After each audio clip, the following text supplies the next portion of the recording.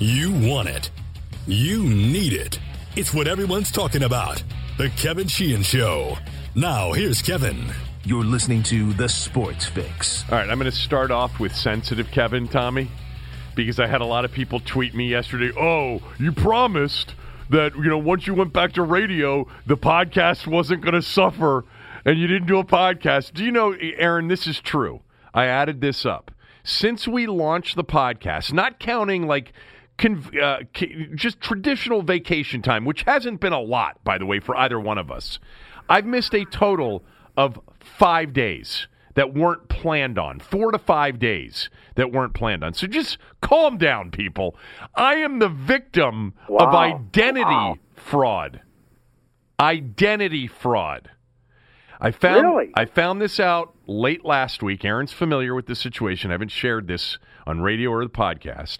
But the reason that I missed yesterday's show is that I had to go out to the MVA.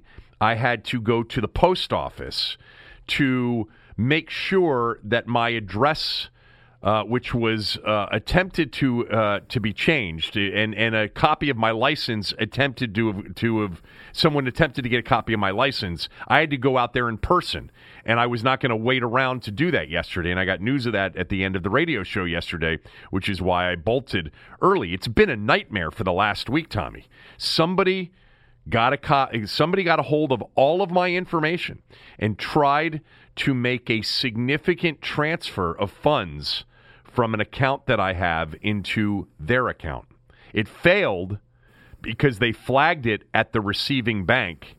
But still, I'm telling you, I've heard about identity theft and identity fraud, and I've talked to people who have been through it. It is a pain in the ass.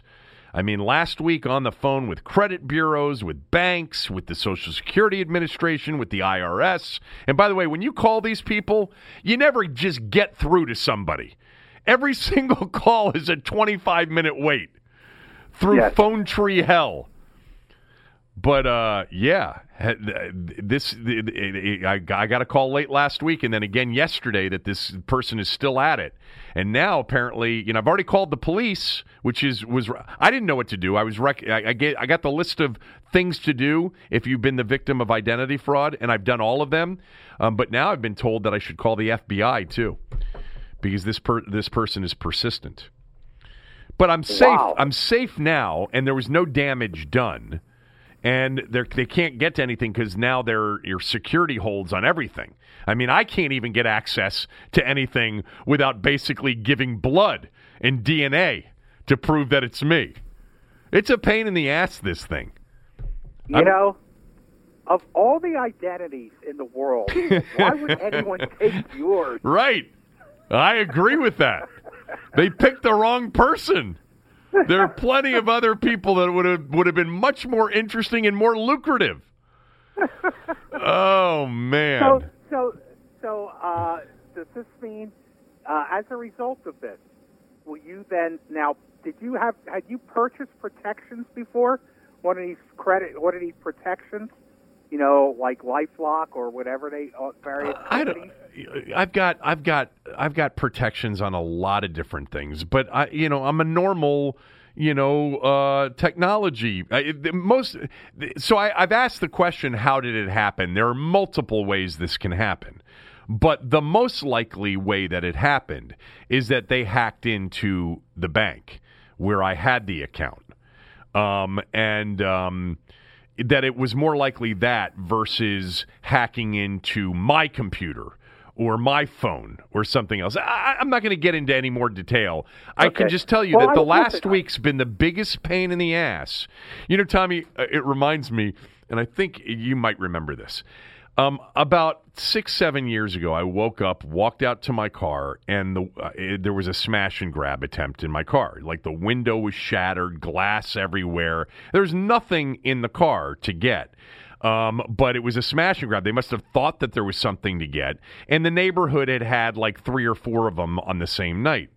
And I walked out and I thought, Jesus God, I would have just left the doors unlocked or the windows down if this were going to happen, and I knew it was going to happen, because the pain in the ass of cleaning it up, I mean, I would have just given him, $100 not to break the glass and shatter the glass, And it's like this same thing with identity fraud. It's like the pain in the ass, the follow-up, all the things you got to do, the calls you got to make, the places you got to go, the things you have to do. It's like, oh, my God.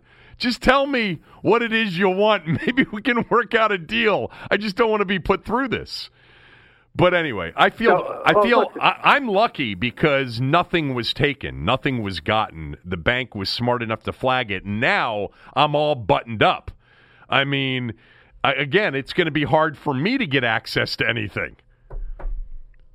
Well, I told you a long time ago, you need to stop doing business with those Russian banks. I know. God, I told you that a number of times.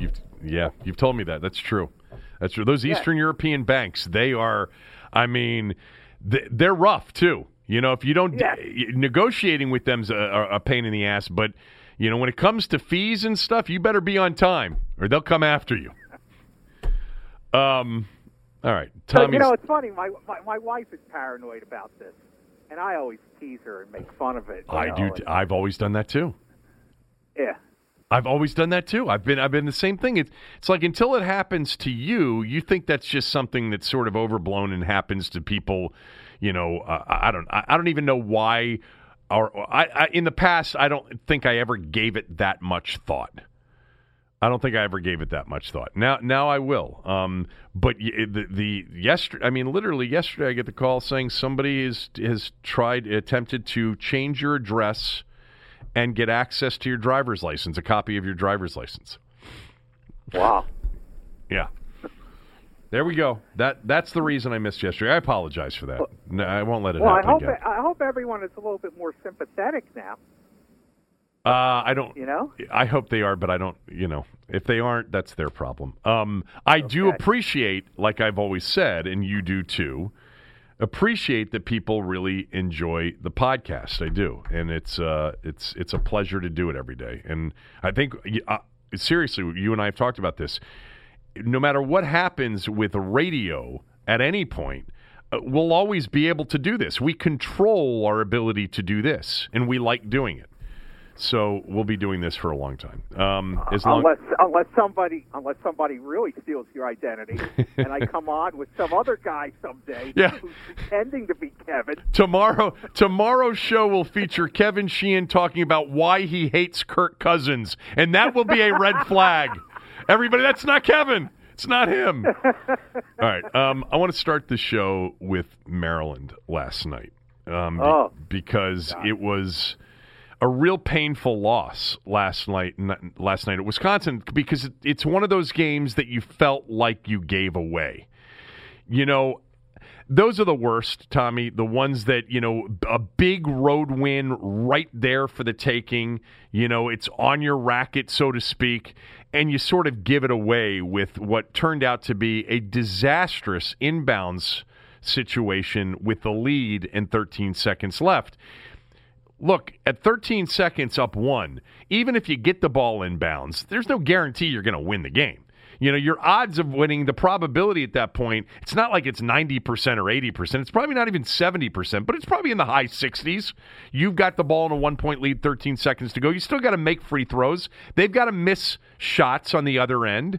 The game's going to get extended. You could still lose the game, but I spent a lot of time this morning, and I'll just start, and then I'll let you react to it. So, Turgeon's a good coach, and those of you that think he isn't, you're stupid. Sorry. He's won 443 games as a coach in 4 different spots. He's been to multiple NCAA tournaments with multiple programs. He's a good college coach. He's not a great coach. He's not our beloved Gary. That is true. And that's part of the problem here, is that Gary was so great and won so many big games and always came through when you least expected it. And Turgeon, more times than not, his teams, when you expect it, actually don't deliver. I mean, he has not been beyond the first, the Sweet 16, and only the Sweet 16 one time during his era. But he's not a bad basketball coach. I've seen and watched bad basketball coach. He's actually an excellent defensive coach. But there are things he's done over the years that are puzzling to me. And Tommy, I coach basketball. I've coached, for 30 years, 25, 30 years, high school level and youth level, below. Not college level, not a college coach. I'm not nowhere. I'm a fraction of what he knows as a coach. But there are things that friends of mine who coach in the area, we will be on a text chain and we'll be like, why did he do it that way? Like, it's not the conventional way you do it. And last night, up one with 13 seconds to go and needing to get the ball inbounds against full court pressure, they had no plan to get the ball inbounds other than just get open. And that's not much of a plan. Now, he may have had a different plan in the huddle, and the players just didn't execute it. But I've actually seen this enough with him over the years where there isn't, a consistent plan against full court pressure to get the ball in. They couldn't get the ball in against Seton Hall in a key spot. That was actually underneath their own basket, not against full court pressure. But Morcell threw it away in that particular spot in a big possession. Remember, Aaron, in the final minute at Seton Hall, they had a chance to tie the game. They threw it away. You have to, when you come out of that huddle in that situation, Tommy, you have a plan to get one of your best free throw shooters the ball on an inbounds pass. And if you don't have a plan for that, then you're already off on the wrong foot. That's the plan. You don't want a bad free throw shooter on the floor if you can help it in that situation, because you're going to get fouled. You want strong ball handlers on the floor because you got to get the ball in and then it's got to be handled properly. But you want really good free throw shooters on the floor as well. And Anthony Cowan and Eric Ayala in that spot are probably your two best free throw shooters and your two best ball handlers in that spot as well. They came out, and what they did, I don't know if it was planned or not, but it doesn't matter because it's a reflection of coaching, and that's who's going to get blamed for it. They came out with the old just get open plan, and that's not a good plan. It works sometimes when you have somebody really quick like Cowan, and he can shake free and get open, but in that particular situation, you have to get the ball in bounds. I don't know. That's the plan. That's the plan we used to use at Dansbury Park. Just get open. That works a lot of times there. How much practice time did you have at Dansbury Park? None. So, I'll be brief here, but there are lots of ways even a youth coach knows how to get a free throw shooter open against full court pressure. And it's hard sometimes, especially when you're playing a really quick defensive, kind of team, athletic team, which Wisconsin really isn't. But typically, more times than not, the person that you want to end up with the ball in their hands is initially used as a screener. Because you can screen for that particular player to get him open, but sometimes they'll switch in that spot, and it's harder. You use him as a screener, more times than not, those of you that know what I'm talking about and know basketball know that it's the screener you usually are more concerned with. Right? Because the screener is going to be the first one that's opened after the screen is set. You use Cowan in multiple ways as a screener, and then he turns around and he breaks to the ball and he's open and you get the ball in bounds. And it's the hardest inbounds pass to make because it's a spot inbounds pass, meaning that Morcell didn't have the whole baseline after a made bucket. He had to be stationary. He couldn't move, and that's a harder inbounds pass to make, but you got to get the ball in. And you got to do something. There's got to be a plan with some sort of screen, some sort of maneuver that gets somebody free quickly. Against full court pressure, when you can't get it inbounds to one of those first two players, usually there's a guy at half court, Tommy, with decent hands, big, that sprints to the free throw line as an outlet. They got that about 3 seconds too late last night, 2 seconds too late. It was really pathetic. And I'm not suggesting that was the plan, just get open, because I don't know what he said in the huddle. And lots of times you say stuff in the huddle and the players don't do what you tell them to do. But he's had some issues with that in the past. And last night it really cost them an opportunity to get a big win on the road in a league that's been impossible so far through the first 6-7 games of league play to win on the road. Out of 40 games so far on the road, if you take Northwestern and Nebraska out of the equation because they're bad, the other 12 teams, 40 road games, only 5 road wins. So it's tough to win on the road in the Big Ten.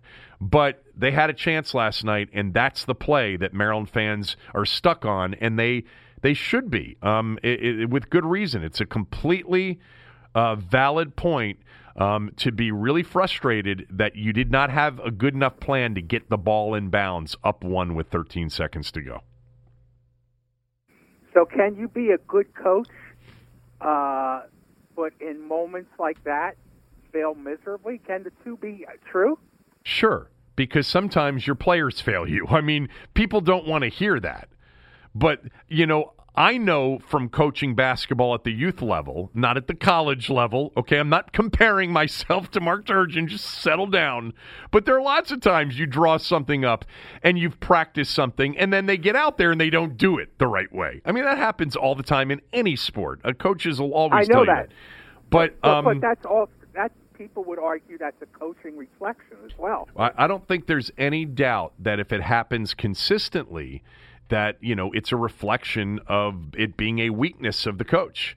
I think their zone offense over the years has been puzzling, curious to me at times, the way they run zone offense. And I think some of their full court press break over the years has been interesting and different looking to me. That's to me. And this city is a basketball city in terms of people being involved in it more than any other sport. I mentioned this morning, Tommy, the ESPN Top 25 High School Basketball poll this week. 4 DC teams, all from the WCAC.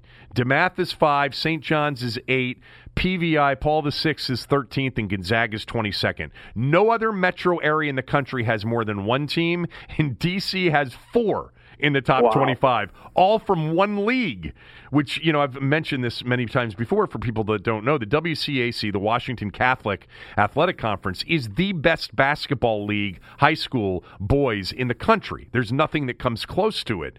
And you have people in this area. You got a lot of basketball people, a lot of coaches, a lot of people that think they're coaches. I'm one of them, clearly. But, yeah, there are things that are done that I'm always like, whoa, why did you do it that way? And last night, that was frustrating because I've seen them struggle with press break and getting the ball in bounds. You got to practice that stuff over and over again. I'm sure he does. He does so many other things well that Maryland fans are never going to give him credit for. But anyway, that's a tough one last night. That's a tough one. It's only January 15th, and already, you could hear the groan of the Maryland basketball fan base saying, here we go again. This is another team that's talented that is going to underachieve. And it's only January 15th. There's lots of time for it to turn around. If there was a voting booth on Maryland basketball that fans could walk into, how do you think it would turn out today? Not well for him. Not well. It wouldn't turn out well if they beat Purdue and the polls were open on Sunday morning following a Saturday win against Purdue. People are down on Mark. He's not gotten this program to the level that a lot of the fan base believes it should be at. And this was a team that only a month ago, when was that Seton Hall game, Aaron? It was less than a month ago, right? It was. I feel like it was almost exactly a month ago. So a little bit more than a month ago, they were ranked 3rd in the country. And, people were saying, wow, I mean, they have so many options. You can't guard them. They're so good offensively. They were playing well offensively. They're a good defensive team. And, here we are a month later, and if they lose Saturday, they're out of the top 25 completely. And even if they win Saturday against Purdue, they're going to fall to 20th or 21st.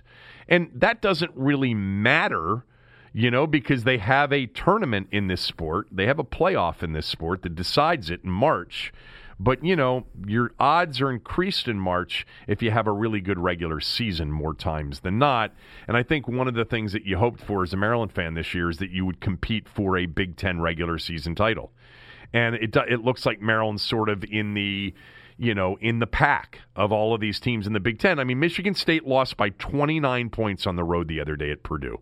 Purdue lost on the road by nearly 30 points a week and a half earlier. It's a crazy league right now, and home court means a lot. I would expect Maryland to play well Saturday and beat Purdue. I actually thought they were going to play well last night, and they did cover the 2.5. Because of how poorly they played on Friday night against Iowa. And there were some encouraging signs. Aaron Wiggins started to come out a little bit of his shooting slump, which was good to see. Ayalis is not playing well, and they need him to play well.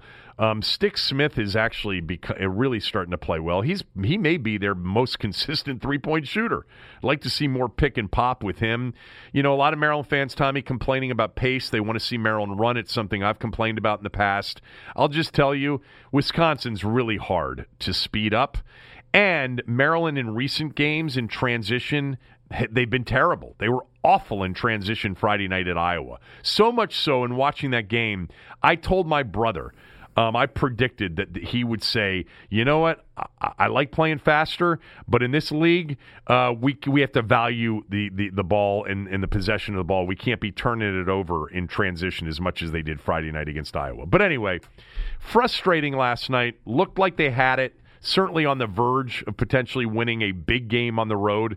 That could have created a big week for them. You know, they win that game, they beat Purdue, and now all of a sudden, you know, they're number 11, 12 in the country instead of being, 20, 21st. And they're also 3-3 in the Big Ten. There's 14 games left. Plenty of time to do damage, but there are concerns, about this team right now. By the way, Aaron, I did not have a problem with Cowan's last shot. I thought it was a good shot to take a three, which basically, he had separation from the defender. That's a good look to give him the lead. I didn't have a problem with that at all. What's Turgeon's contract? 2 more years. You remember? Ryan, 2 years. Aaron, 2 more years, right? I believe that's the case. Let me make sure that there hasn't been more. So I think it's through 2023, yes. Yeah, 2023. So he's not more going than 2 anywhere. years. No matter what Maryland fans want, because Maryland can't afford to fire their basketball coach. Yeah, it's 3 more years. I mean, they're paying a football coach that doesn't coach for them anymore. Right. So they can't afford to do that with the basketball coach.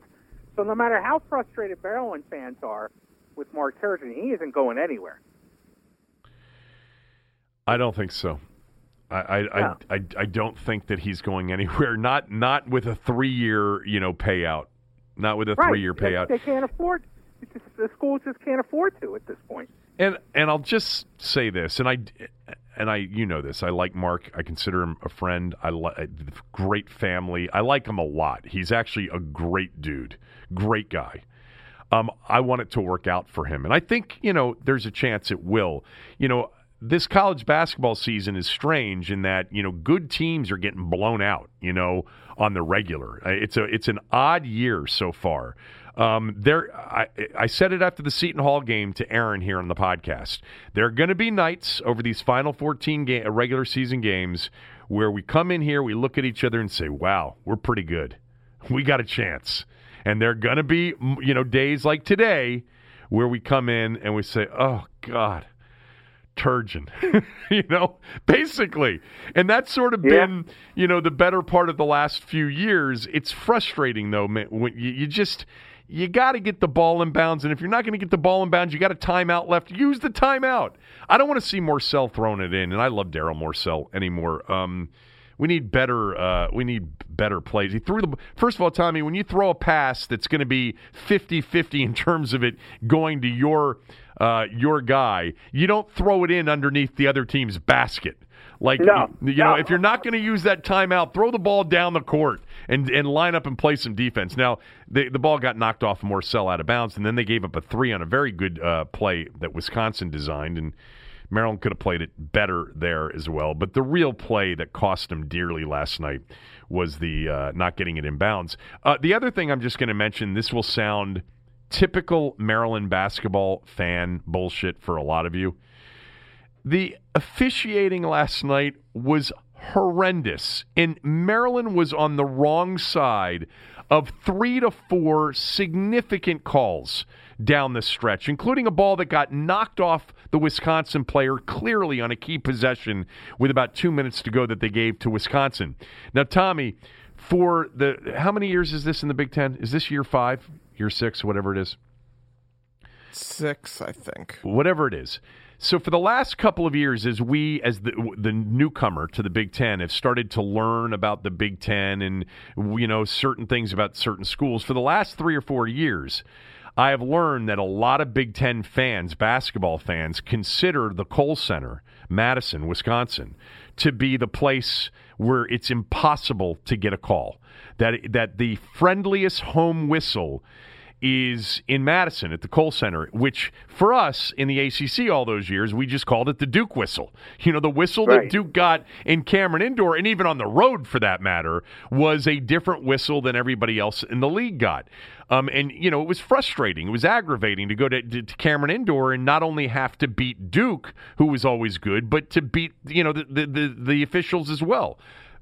I've seen this now for multiple years. It's true. Like, Big Ten people, basketball fans, oh, yeah, the Duke of the Big Ten is Wisconsin. Cannot get a call in Madison. And last night, and it's been this way a couple times, Maryland's been there, they could not buy a call. It's not why they lost the game. It didn't help a couple of the calls down the stretch in particular.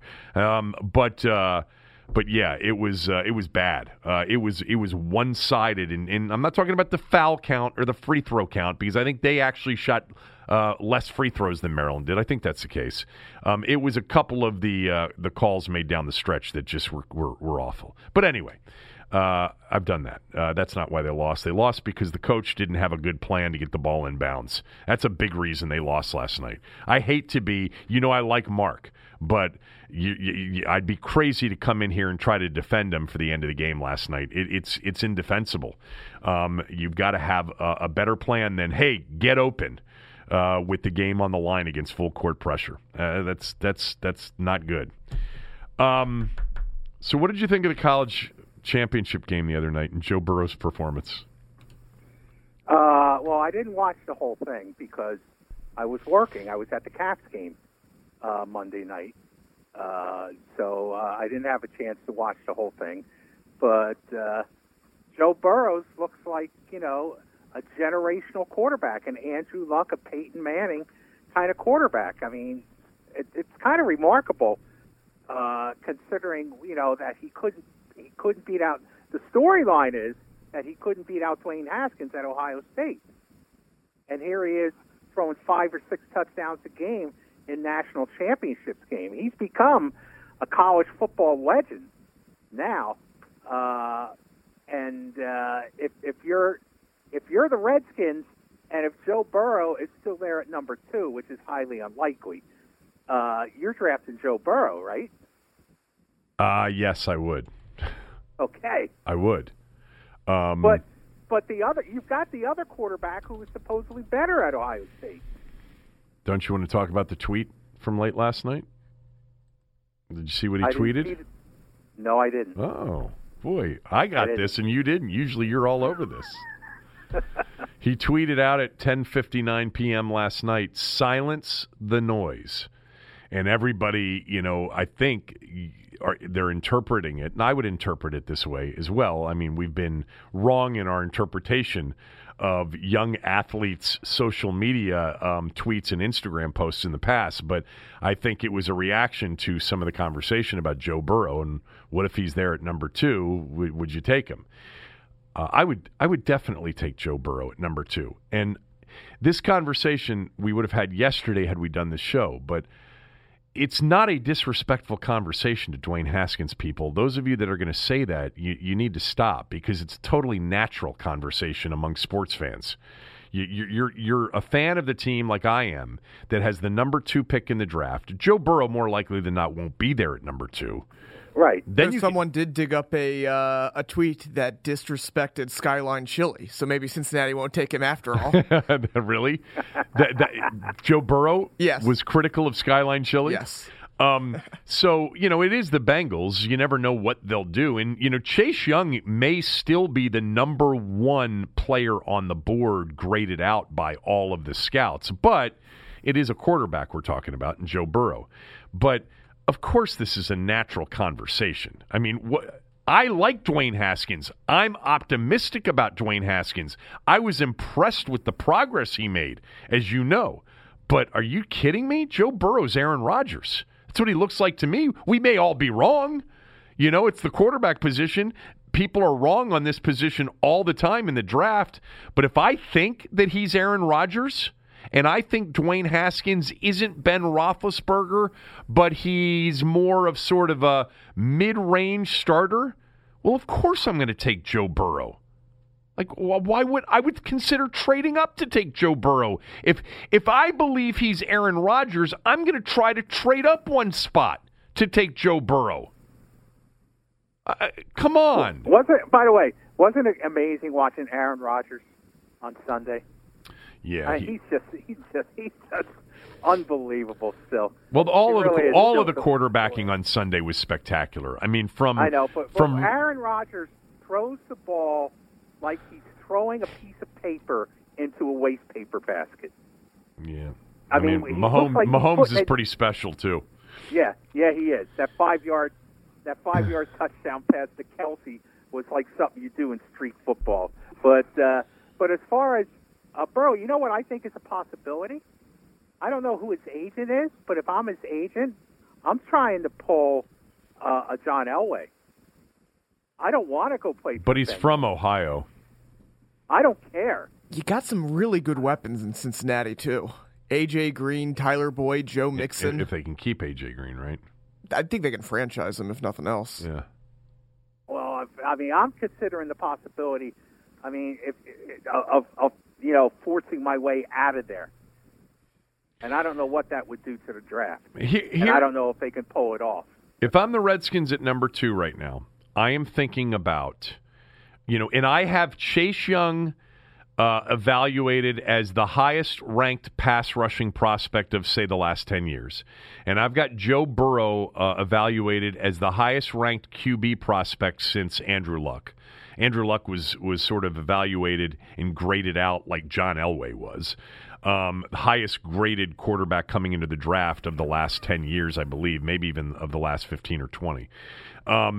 Then I am going to make sure that one of those 2 players are on my roster next year. And if I really think Joe Burrow is Aaron Rodgers, I am going to consider trading up a spot to get him because you're close enough to where it's not going to cost you, an arm and a leg to get him. Now, this conversation I really think is sort of irrelevant because I do think Cincinnati's going to take Joe Burrow. They need a quarterback. They've been terrible for years. Getting a quarterback from Ohio that they believe is going to be the next great quarterback in the NFL, why would they possibly pass on him other than they are the Bengals? They do things. They do dumb things. But I'm not trading back in this draft unless somebody offers me, 3 firsts, 2 seconds, and 2 thirds. Something ridiculous because I want one of those 2 players. And if I don't get Burrow, that's fine because I do like Dwayne Haskins. And I think Haskins, the bust potential in Haskins has been really reduced significantly in my mind. And I'm happy moving forward with Haskins. But if you tell me that I can have Aaron Rodgers instead of, I was going to say Kirk Cousins. If you tell me that I can have Aaron Rodgers instead of Jared Goff, I'm going to take Aaron Rodgers. If you tell me I can get Aaron Rodgers instead of Matt Stafford, maybe that's a better comparison. Stafford would be great. If Haskins turns into Stafford, I'd be really happy. I think Stafford's got a lot of talent and has been a pretty damn good quarterback. If you tell me that I can get Aaron Rodgers instead of Eli Manning, of course I'm taking Aaron Rodgers. Now, if you tell me that you're convinced, Ron Rivera, is that Dwayne Haskins is going to be Ben Roethlisberger, then I'm not so anxious to get Aaron Rodgers because I already feel like I've got an elite top 5 guy. Now I want to get Chase Young. But it depends on what you think of him. It's hard to project, too, clearly, even for them. Well, it's going to be awfully hard for the Redskins to screw up this first pick in the draft. No matter either way. Yeah, I think so. I mean, yeah. I'm all in on this Rivera thing. And right now, Tommy, I think you look at these moves that have been made, this is the Rivera show right now. There is no doubt about it. I mean, Hess is gone. As it should be. Yeah, Bruce is gone. Schaefer's gone. Schaefer's gone. Oh, my God. Oh, your people at your station. My God. You would think that they just lost, honestly. You would have thought that they just lost Beathard. Not everybody thinks that way. I know. I know. And the truth is, and I've said this before, when you got a guy that's smart and not super arrogant in a building of dumb and arrogant, he looks great. He looks so good. And that's essentially what you've had, because he is a smart guy and he is he's a normal guy and he's highly respected. Has he been hired by anybody else yet? Nope, hasn't seemed to be. Again, like I've said before, I mean, you can say all you want about Eric Schaefer. If I was interviewing for him for a job and I looked at his resume and I saw he worked for Dan Snyder for 17 years, I'd ask him, what the blank is wrong with you? Yeah. There's got to be something wrong with you. And he's... What did you have to do? But I mean, look, it should be the Ron Rivera show at this point. Well, look, people who want to, pin a medal on Dan Snyder for not meddling. My God, it's only been 2 weeks. Okay, I mean, let's not go nuts here. I agree. I mean, not even Snyder is arrogant enough to start throwing his weight around, particularly when he was so defensive and so beaten down by the perception before. So he's going to look. Ron Rivera, I think, is a forceful personality. So I think all this is good if you're a Redskins fan. Everything that's happened, I think this team it's just better alone by the change in the coaching staff. I think they're a better team as is. I think I think you'd see a better team take the field with the coaching staff that they've amassed, because the coaching staff they had before was pretty bad, I thought, overall. So, it's been the Ron Rivera era. Everything is Ron Rivera, and that's what he needs to do. I've maintained that he needs to get as many guys in that building who owe their jobs to him and get rid of the people who owe their jobs to Dan Snyder. Because that's important. I think that's important, too. I think it's important, too. I think that there are some good signs here. But to your point, it's only been 2 weeks.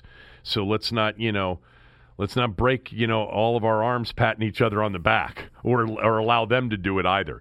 I did want to mention two things that I haven't mentioned this week before we get to the Kyle Smith stuff. Number one is, I do think, Tommy, we need to make sure that we remember, and I will, you probably won't, that they did outkick their coverage on this hire. That we all said that they wouldn't be able to attract a top-tier candidate to Washington, and they did. Dan did. Joe did. You're right. And I had Mike Silver on the radio show on Friday. I think it was Friday. So I don't think we've talked about this. Maybe we have on the podcast. Forgive me for being repetitive if that's the case. But he's convinced that Rivera would have had multiple options, and he chose here. So we shouldn't forget that. And the other thing, too, I think it's really important, is that we don't, down the road, if this team performs well this year, goes 8-8 or 9-7, and then in 2021 goes 10-6 and makes the playoffs, I don't want to hear people saying, maybe we should revisit this Bruce Allen conversation. He got all these players. Ron's winning with Bruce's players. I don't want to hear that either, because Bruce wasn't going to win with his players or Kyle's players or anybody else's players. This place was highly dysfunctional. It had terrible culture. These are things that have to change before you can take advantage of a potential talented roster. Anyway, so Kyle Smith surprisingly got elevated to VP of Player Personnel the other day. I thought that was actually a surprising press release that came out. And I think personally, Tommy, and I know there's been some reporting to the contrary, and I don't know anything for sure. I think this is it. Like, I don't see them hiring a team president or a general manager after the draft in April. And the elevation of Tim Gribble to director of college scouting, which was Kyle's former job, to me is an indication that Rivera has spent enough time looking at what these guys have done in terms of their college scouting prowess. He's spent time with certainly Kyle and some of the others, and he's determined that these are people that he can collaborate with. He's used that word a couple of times. He can work with well, and he believes are competent and talented. And everything I've heard about Kyle Smith for 4 years running now is that he's really a guy that knows, really can pick players and is going to be a general manager one day. So Rivera got rid of a lot of people, brought in a lot of his own people for various positions, but he kept Kyle Smith. That's not a Dan mandate. A Dan mandate would have been keep Eric Schaefer, keep Larry Hess. You know, the fact that Kyle Smith has been kept is a little bit of, it's validation for Kyle Smith. It's validation for the job he's done or the job that Rivera thinks he will do. And my bet is that they don't hire somebody other than Rivera for Kyle Smith to report to. I think the org chart is Dan, Ron, and then you come down a level, and it's Kyle Smith and probably this guy Rob Rogers, who's handling, you know, the Schaefer position. You know, that's the top of the org chart right now. And I don't see somebody coming in underneath Ron but above Kyle. I don't. But they might do Kevin, it. Yeah. Kevin, who's going to be in charge of pants and picnics from now on? I mean, they can bring. You got to have somebody. Yeah, well, they can picnics. bring somebody, you know, in and give them a director of, you know, team business administration or somebody who reports to Rob Rogers can handle all the, you know, the alumni weekend stuff and all that stuff, which Bruce was, you know, very much into during his tenure. Now, tell me if I'm wrong, but I think Ron Rivera worked for A.J. Smith, Kyle's father, in San Diego. Yes. So he probably goes back a long way. He probably knew Kyle Smith when he was a little kid. Yep. So, yeah. So yeah. He's familiar with A.J. Smith. He's familiar with the family, and I'm sure that helped in his decision-making process. So, one last... So it's not like he's a stranger that all of a sudden he decided after 2 weeks, this guy's pretty good. He's been familiar with Kyle Smith for a long time. That's right. And A.J. Smith, of course, is very familiar with this organization. He's been a consultant to it for, you know, at times right. over the last, several years. So the team this morning put out their official coaching staff under Ron Rivera. It's now been completed. The coaching staff is completed, and the team put out the press release. Offensively, we know Scott Turner's the offensive coordinator.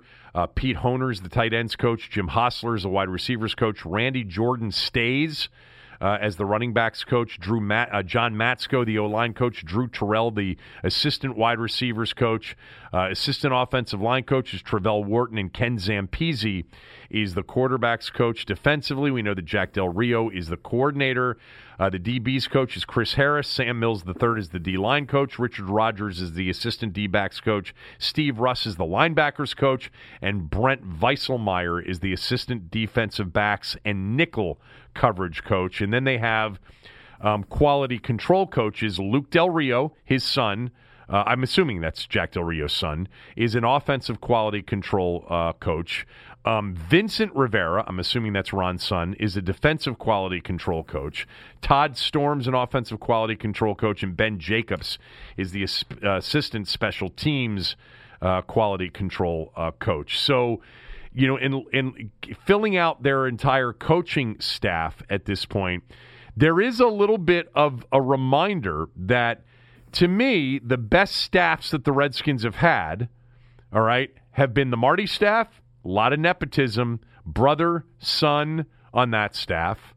The Joe staff, his son was on his staff, right? Wasn't he? I think yes. One of his boys was on his staff, and yes, part of it. He was. And then the Shanahan regime had, of course, Kyle on this staff. So got a couple of you got a Del Rio, couple of Del Rios, and a couple of Riveras. I don't have any problem with that because and a Turner. And a Turner. But the father, we don't know what the father's role is because the son said that the father is going to show up every once in a while. Yeah. Yeah. Yeah. Okay. You know, the Scott Turner one is the most interesting one to me. Why? Because of Norv Turner's history here. Right. Of working for Dan Snyder. Now, my interpretation from afar, it's just speculation, just like all you listening speculate. I have no particular special knowledge of this, other than my experience covering front offices in all sports, and particularly this organization. I got to think that Norv Turner told Scott Turner, look, Ron will protect you. He'll protect you from the from the Dan Snyder disease. So I think you should take it because it's your quickest path if you're successful to a head coaching job. If you're good in that organization, you could be a head coach in 3 years someplace else. So I'm sure that's why he took it. The downside is if he's bad, if the Redskins, struggle offensively, he's going to be public enemy number one among Redskins fans as the reason for it. He will become a number one villain for Redskins fans who still don't have fond memories of Norv Turner, even though he finished strong, and still don't have fond memories, even though this is foolish, about the Mike Shanahan, Kyle Shanahan nepotism. They don't like the idea of the son, even a son from an estranged coach or a coach who isn't here anymore, being hired. That turns people off. That the concept you just said turns a lot of fans off, and Scott Turner will bear the brunt of fans' wrath if the Redskins struggle offensively. Yeah, I mean, it depends on Haskins, right? Like, if it's obvious that Haskins is the problem, they'll blame him. They'll blame Turner for Haskins. They might. You're right. Yeah. They might. They'll say, "Look how good he was doing under Kevin O'Connell." Right. So that's just my take on that. All right, I want to do one other Redskins related topic here in a moment, but first I want to tell you about Stamps.com. Let's face it, most New Year's resolutions are hard to keep. Get more exercise, save more money. Well, I've got a resolution that's easy to keep. Stop wasting time going to the post office and use Stamps.com instead. With Stamps.com, you can do anything you do at the post office right from your computer. Plus, Stamps.com gives you something you can't even get at the post office. Big discounts on postage. We use Stamps.com here at the Kevin Sheehan Show podcast. It brings all of the services of the U.S. Postal Service right to your computer. Whether you're a small office sending invoices or an online seller shipping out products or even a warehouse sending thousands of packages a day, Stamps.com handles it all with ease. You simply use your computer to print official U.S. postage 24/7 for any letter, any package, any class of mail, anywhere you want to send it. Once your mail's ready, just hand it to your mail carrier or drop it in a mailbox. It's that simple. Now, you get 5 cents off every first-class stamp with Stamps.com and 40% off priority mail. It's a no-brainer. It saves you time, saves you money. 700,000 small businesses are already using Stamps.com. You should too. Give yourself a resolution you can actually keep this year. Stop going to the post office and go to Stamps.com instead. There's no risk. And with my promo code, KevinDC, you get a special offer that includes a 4-week trial, plus free postage and a digital scale with no long-term commitment or contract required. Go to Stamps.com, click on the microphone at the top of the home page, and type in KevinDC. That's KEVINDC. Stamps.com, promo code KevinDC. Never go to the post office again. So I was looking this morning, Aaron and Tommy, at the odds for the I was trying to find the point spreads for the potential Super Bowl matchups. And by the way, Kansas City is going to be a favorite in the Super Bowl over either San Francisco or Green Bay. Obviously, they would be over Green Bay. They're going to be a 2.5 to 3 point favorite over the 49ers.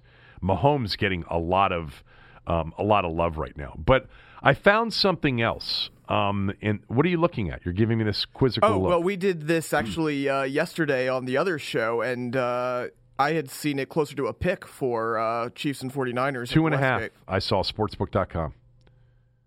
And, and I had another... Yeah, Westgate has that as a pick right now, so it seems like there's at least in Vegas a little bit of a difference. I would have actually guessed that the 49ers would have been favored in the Super Bowl over the Chiefs. But anyway, that's not what I wanted to talk about, actually. What I wanted to talk about, Tommy and Aaron, is that in the process of looking some of that stuff up, I found the 2021 Super Bowl odds. For those of you that don't know what a futures bet is, a futures bet is a bet you can place now on something that will happen in the future.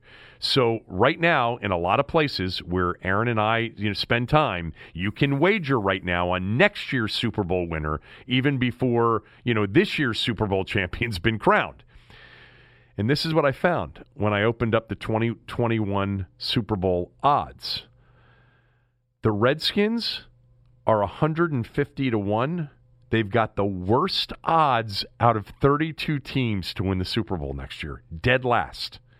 And actually, it's not even close. Like the second worst odds to win the Super Bowl next year, Jacksonville at 125 to 1.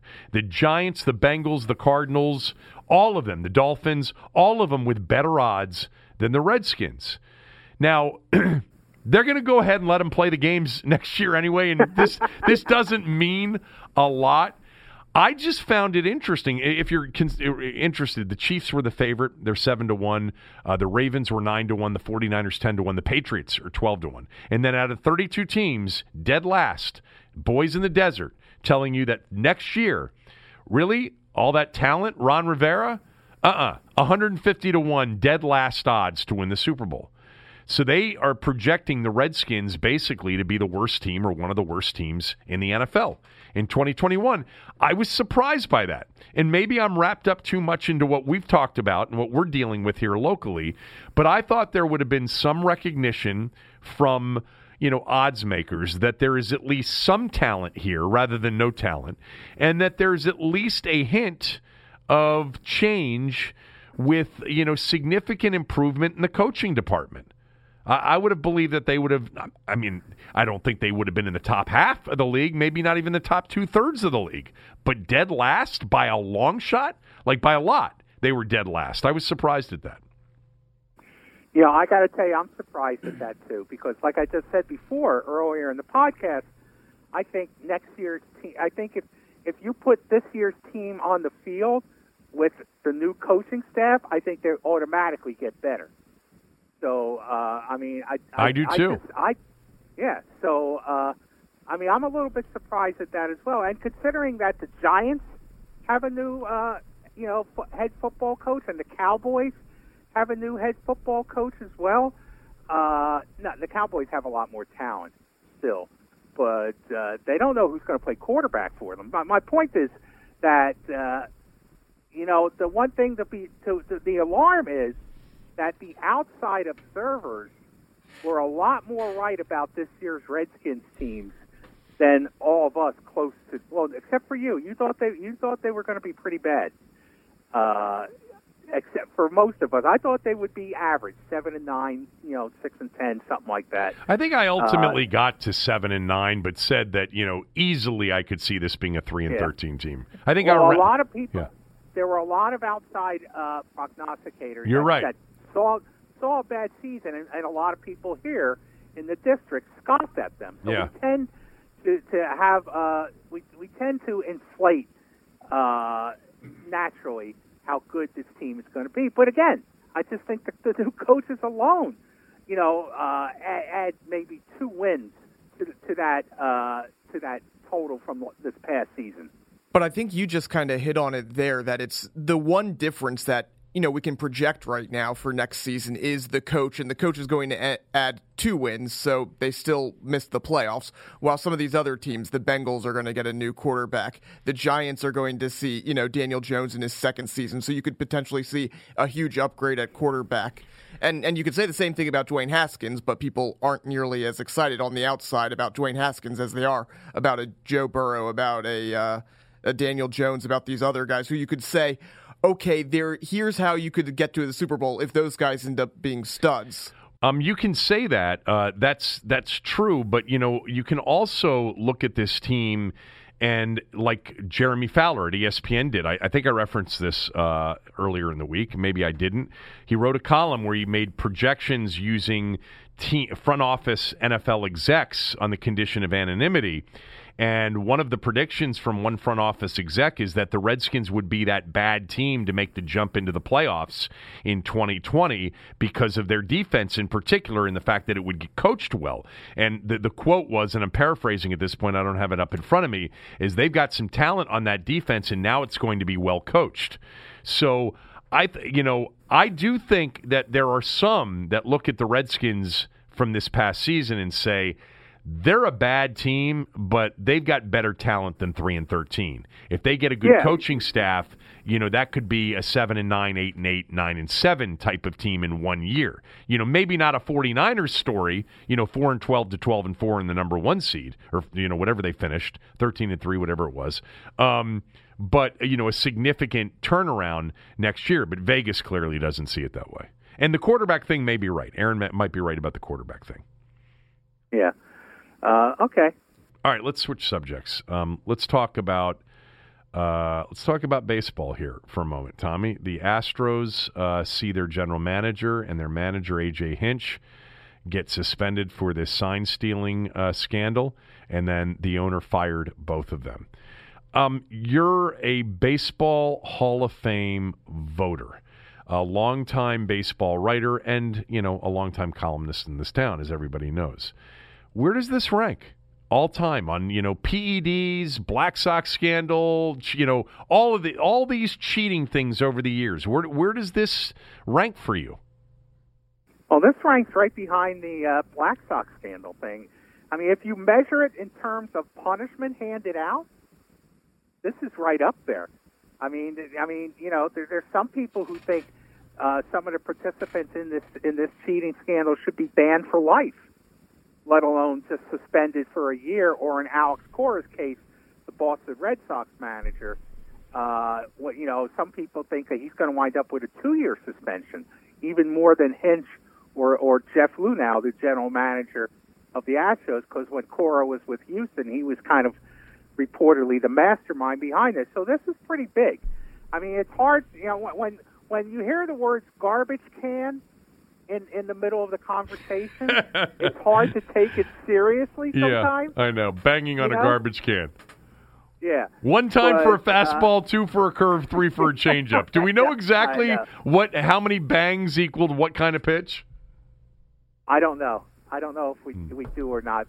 But in terms of the discipline handed out, I think this ranks, right behind the Black Sox scandal. I mean, the PEDs. I mean, A-Rod had the longest,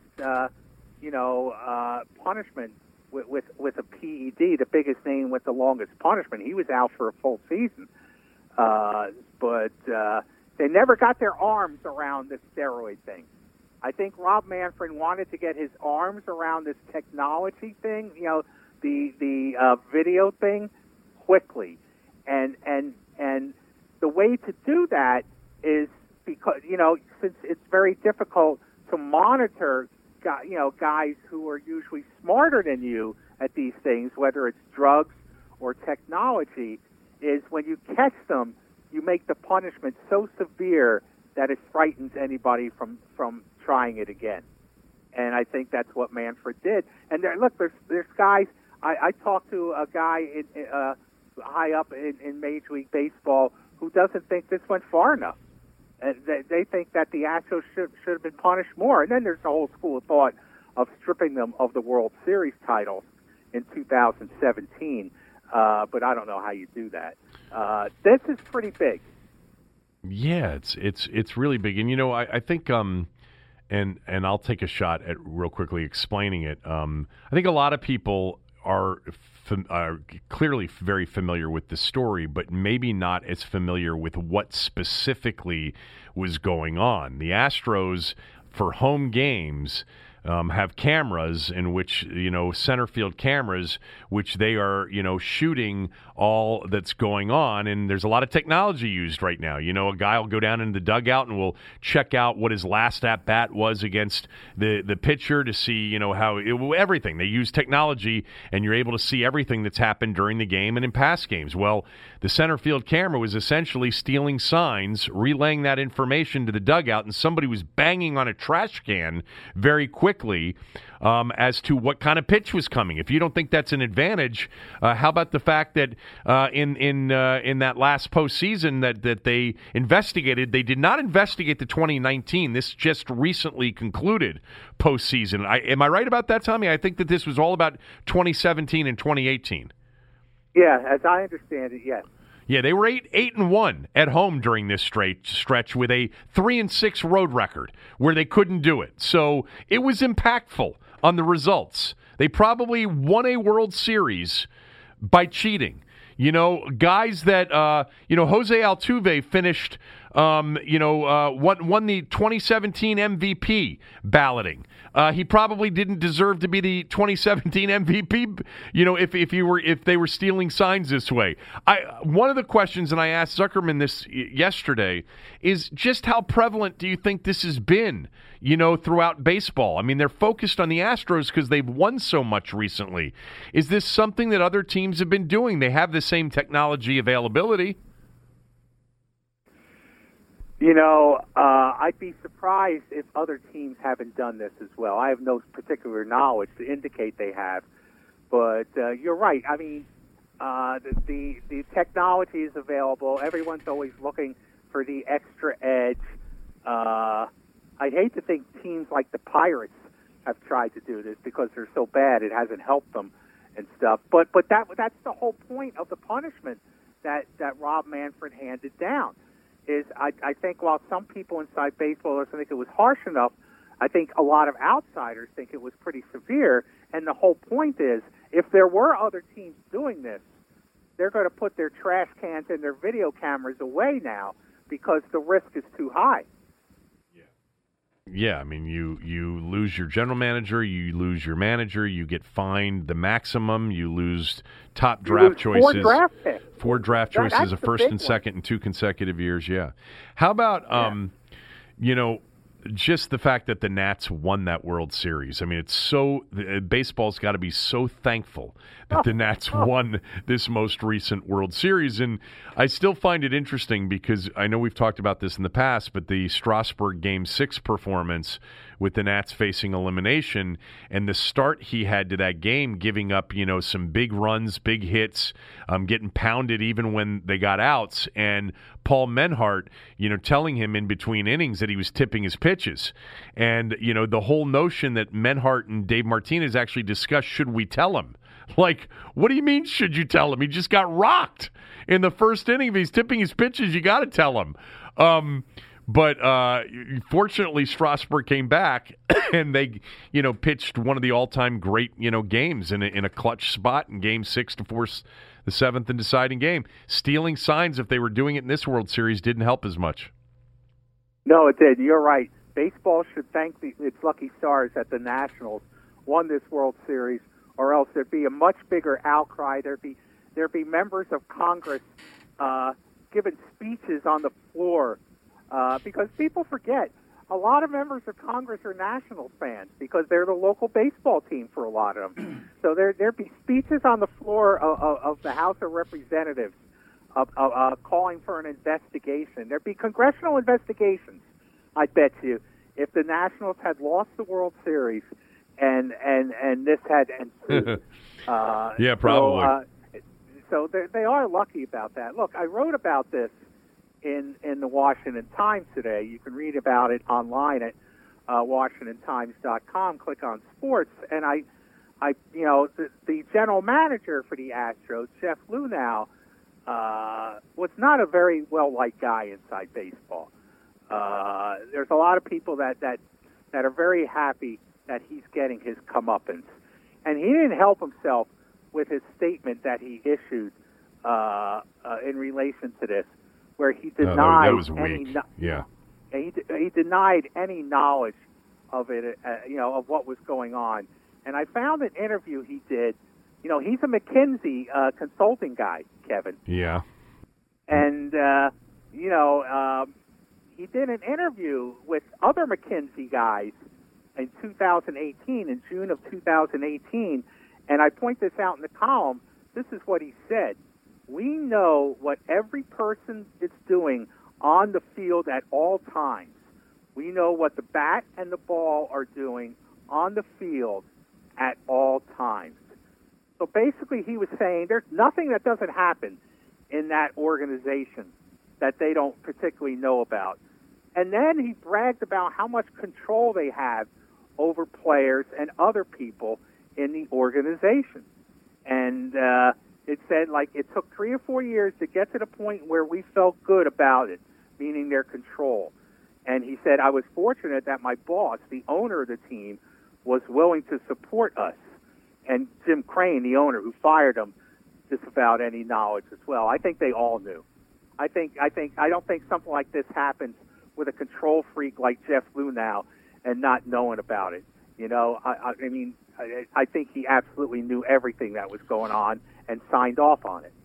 Yeah, that's the kind of statement that when you make that, you're really naive, because the reaction's going to be one of two things: either A, you're a liar, or B, you were too stupid then to know what was going on right in front of you as the general manager. Like that is a stay quiet and accept the punishment position, which he didn't take. He put out that long press release. One last thing on this. First of all, what do you think is going to happen to Alex Cora?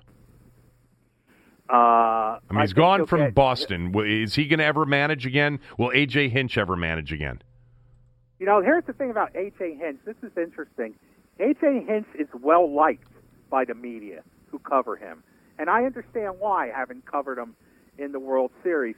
When that whole sexual harassment scandal started, with the reporter who was screamed at by the Astros front office executive, the only one from the organization who spoke up publicly and said this was unacceptable was A.J. Hinch. So he is well-liked. I don't think he should work in the business again. But he may get some kind of coaching job. I don't think he'll ever manage again. But he may get some kind of coaching job with some organization. Alex Cora, I think since he's considered the mastermind in this, I think his suspension's even going to be longer than A.J. Hinch. I think he could wind up being suspended for 2 years from baseball. And who hires a guy who's been suspended from 2 years? Who does that? I can't fathom Lane how Kiffin? any organization. Yes, okay, that's true. That's true. But and as much as Alex Cora is liked and respected, if I'm advising the owner of the image implications, Alex Cora is not working for my organization. So I don't know if he'll ever get a job again either. A.J. Hinch should have been fired for taking Zach Greinke out of the game in Game 7. Oh my God! That's what he should have been fired for. I was at Nats Winterfest this weekend. We broadcast live from there, and I can't tell you how. I forget which player it was, but it was Kevin Long, maybe the hitting coach, who basically volunteered how happy they were in that dugout when A.J. Hinch went out and got Greinke. And it was the same thing Mark Lerner said during the documentary premiere. Right. It was like the whole world recognized that, my God, that's where they lost the game. That was it. Yeah, and they brought in the guy that the Nats signed, Will Harris, Yeah, who I promptly know. gave up the home run to Kendrick. Yeah, I know. By By the way, just as an aside, Kevin Long told me that, because one of the questions I asked him was, this concept about guys who can hit, just rolling out of bed, no matter what. And he told me Howie Kendrick was, working out in Arizona at this point, but he hadn't picked up a bat since the World Series at the end of October. So it was at least 2 months since Howie Kendrick did any hitting. And the first time he picked up a bat down in Arizona for a workout, he was spraying the ball all over the place, and he looked like the Howie Kendrick we saw in the postseason. Professional hitter. There are guys who can just do that, and he's one of them. There are guys that can walk into a gym at any point in time, at any point in their life, and they can still shoot it, And stop talking about me like that. When you're a hitter, when you're a professional hitter like he is, he can hit rolling out of bed. He's got that whole thing figured out. Yeah. I'm glad he's back. One last thing, actually, just one baseball thing, switching subjects, but I'm sticking with sort of the Nats here. What do you think about Josh Donaldson signing with Minnesota? He got $92 million, an option for that fifth year, which may pay him $100 million in aggregate for the total amount of the deal, far less than what people were talking about. Should the Nats have hung in there a little longer and been more aggressive? This is a complicated answer because I can't answer any question about third base without Anthony Rendon. And my answer on Donaldson would be, if the Lerners decided to go over the luxury tax to sign Josh Donaldson, I would have been livid if I was a Nats fan. You mean you won't do it for Anthony Rendon, but you'll go over this imaginary, this line of demarcation that you have perceived as being, too risky to be involved in for a free agent like Josh Donaldson. So no, I would not have gone in on that money. Once you didn't pay Anthony Rendon, I wouldn't turn around and compound that mistake of not paying Anthony Rendon by then going over the luxury tax and paying Josh Donaldson. I wouldn't do that. Yeah, I mean that would just sicken my craw. I mean they've got a problem. They'll be competitive. They'll probably win 90 games. Starlin Castro will probably be part of the mixture at third base. Maybe Carter Keyboom will step up and be really good as well. But they have a number 3 hitter hole that they've got to take care of. Maybe Victor Robles moves. He's not going to be batting 8th or 9th this year. No, in his second full season. Well, that seems like the move. You move Robles into that 3 spot, right? Don't you? Unless it's Keyboom, or else you move Soto up from 4 to 3. Right. I mean, I think Robles moving up will give them more options. But right now, there is no answer for protection for Juan Soto that Anthony Rendon. And they don't have a number 3 hitter, and that's a problem. Quick word about mybookie.ag. Super Bowl's approaching, 2 championship games this weekend. Lots of college and NBA during the week, hockey as well. You're looking for a place to play, mybookie.ag is the place. You can trust them. They've got reliable point spreads. They have plenty of ways to bet, and they're reliable in terms of getting your payout and your money out when you win or if you win. If you join right now, MyBookie will match your deposit halfway. So put in $1,000, they'll give you an extra $500 to play with. All the way up to $2,000, they'll match that deposit halfway. So if you deposit $2,000, they'll give you $1,000 of free money to play with. Go to mybookie.ag and use my promo code, KevinDC. It's KEVINDC to activate the offer. Once again, KevinDC at mybookie.ag. So 2 more things real quickly before we move on for the day. Because we didn't have a show yesterday, I just wanted to mention about the national championship game that what we saw Monday night was the completion of the greatest individual season we've ever seen by a quarterback. Maybe the best individual season of all time, which is the season that Joe Burrow had this year. Won the Heisman Trophy, won the national championship, set the record with 60 touchdown passes. I mean, the numbers, the SEC records, that he set. He was brilliant all year. And it's really remarkable that it's an LSU quarterback. If you're a college football fan, this is the one position they have not been able to fill. They won their 4th national championship on Monday night, but they've had terrible quarterback play on teams that should have won more national championship games. But Joe Burrow was unbelievable on Monday night. The extend the play ability that he has is, to me, what makes the Aaron Rodgers comp the best one. He is so good off schedule in the same way that Mahomes is, Russell Wilson is, Aaron Rodgers is, and that's why I think ultimately he's going to be a great NFL quarterback. But to throw for 956 yards, 12 touchdowns, rush for 2 more in 2 playoff games, it's incredible. what he did this year, and what he did in their biggest games of the year, including the Alabama game where he threw for 403 touchdowns, etc. I also think, Tommy, that LSU's season is one of the greatest team sport seasons of all time. They beat 7 teams that were ranked in the top 25. They beat 4 teams that were ranked in the top 5. That's an unbelievable season, and they destroyed their opponents in their final 3 games. The Clemson game wasn't a destruction like the Oklahoma game and the Georgia game was, but they won that game by 17 points. Now, I thought it was a game that Clemson could win. Trevor Lawrence was off. They were up 17-7. They had a chance at 28-25 to get right back into it.